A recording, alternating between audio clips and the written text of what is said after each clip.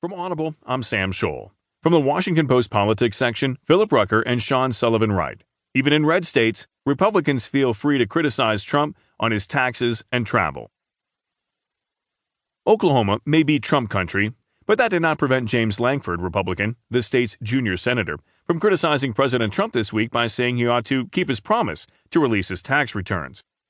Nor did Trump's popularity in Iowa stop Senator Joni Ernst, Republican, from telling her constituents there.